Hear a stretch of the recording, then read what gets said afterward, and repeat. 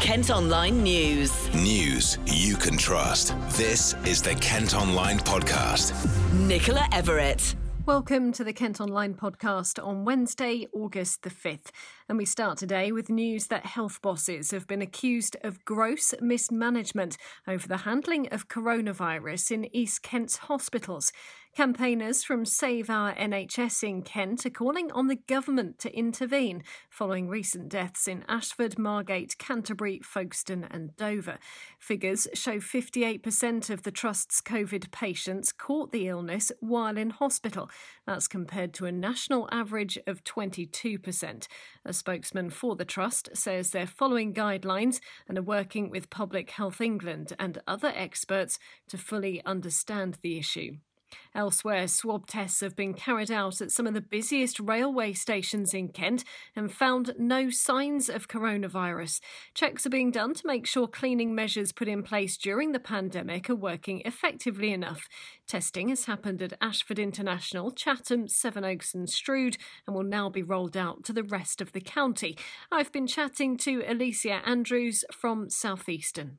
We know that through the pandemic, when we've been proud to carry key workers carrying out vital tasks to keep the country going, and now that everyone is welcome back to the railway, that it's really important that we're vigilant about the cleaning and that people are particularly concerned and interested in what we're doing. So we have just implemented a programme where we'll be spending around £400,000 on enhanced cleaning.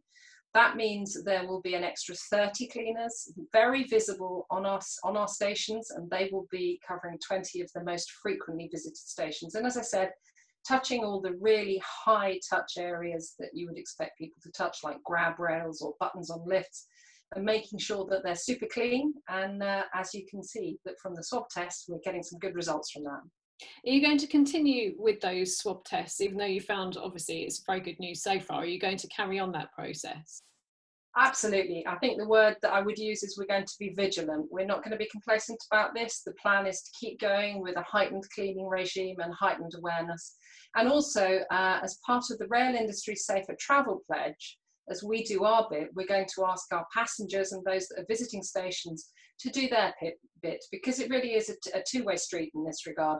We want people to make sure that they wash their hands before and after their journey. We want them to also think about planning to travel at less popular times and to make sure that they, very importantly, bring a face covering unless they're exempt from wearing one. As far as the cleaning regimes are concerned, are they very different to what you would ordinarily have done in the past? I don't think they're particularly different in terms of what we would have done in the past. They have been intensified, and we are using a very different product to the one that we might have used in the past. It's called Zuno, and it's an antivirucidal product. It's very technical, but it has a 30-day lifespan. We're applying it more regularly than that, and it has a particular chemical property and electrostatic property that means it really does stick to surfaces and keeps them free of the virus for a very long period of time. And how important is it, as more of us start to go back to work in offices and wherever it may be, how important is it that we have that confidence to travel on public transport, particularly on the trains, and feel safe? I think it's important in everything that we do, both inside and outside our homes. I mean, we all want to know that our homes are clean and safe, and in the same way when we venture out, whether it is to the railway station or on a train, or whether it is to go to the bank or to the shops, we all want to know that we're safe. And we as a railway also want to ask people to make sure that they're doing their bit, just as we're doing our bit to keep the railways as clean and welcoming as we can make them. Kent Online News. A man's expected to claim self-defence after being charged with murder following the death of a man in Maidstone. 55-year-old Jason Orwin died following a disturbance in Bower Place last Friday night. Lance Colston, who's 36 and from Tunbridge Road in the town, is due back in court in 3 weeks' time to enter a plea. With temperatures in Kent set to reach the mid-30s at the end of the week, a heatwave warning has been issued. The Level 3 health alert comes into force tomorrow morning and lasts until Sunday. Meantime, lifeguards in Kent have rescued 25 people in just one day and resuscitated a 6-year-old girl who collapsed on a beach in Thanet. The RNLI volunteers volunteers managed to save her life after she stopped breathing at Botany Bay. A Kent mum whose 2-year-old daughter has been diagnosed with type 1 diabetes is encouraging other parents to know the signs. Sarah Allen noticed Summer Rose had started wetting the bed more and was constantly thirsty. The 33-year-old says she didn't even realise it can affect children so young, and checking her daughter's blood and administering insulin has changed her life.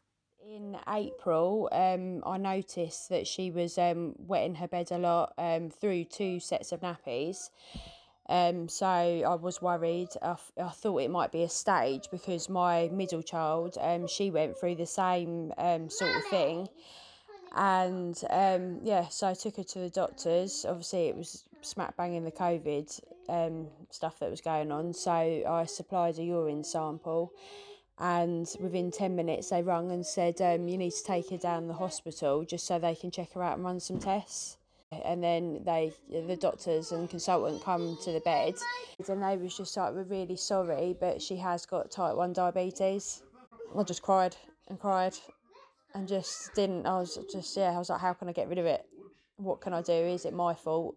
For Summer, on a daily basis, I'll check her probably, at the moment, it's about 15 times a day, so I'm constantly pricking her finger. So she's got tiny little holes all in her fingers. So constantly checking her levels, making sure they're not too high, not too low.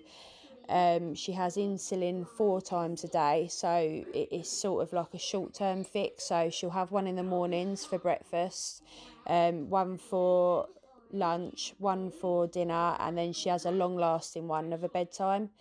She has it in alternative legs. Sometimes she'll have hypos, which means her levels are low, and she'll have to have jelly babies just to bring it up and give her some of that quick fast sugar. The other day I took her to McDonald's. People will probably think, why are you taking her to McDonald's? She can still eat what she wants to eat. It's not because of her diet that she's got it, it is because of her pancreas.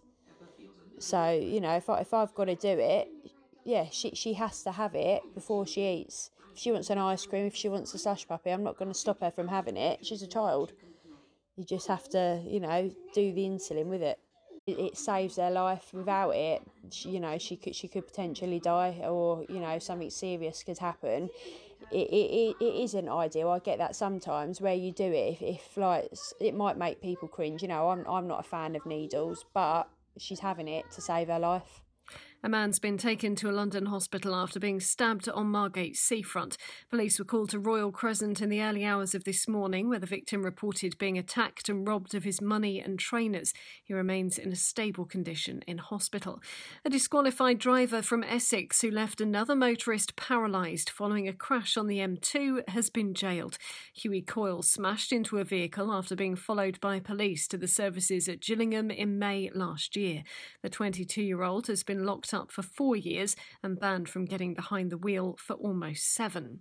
3 of Medway's biggest festive events have been cancelled because of the pandemic. The Panto at the Central Theatre in Chatham has been postponed until next year, and so has the Christmas show at the Brook. November's fireworks display is also off.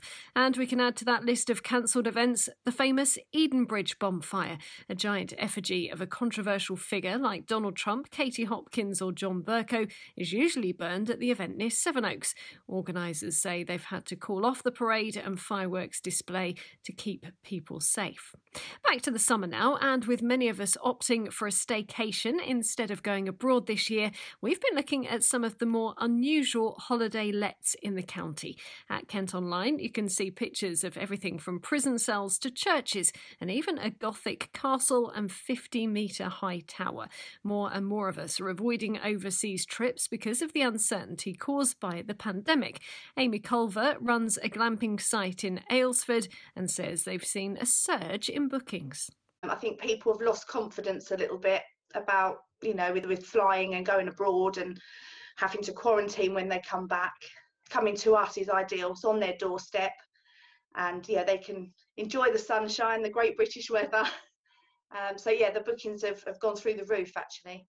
The whole staycation thing is going to carry on with the prices of going abroad going up. in the summer holidays and the half term period anyway. You know, you tend to I get larger families staying here. It's a really affordable way to spend quality time together, especially with us, with glamping.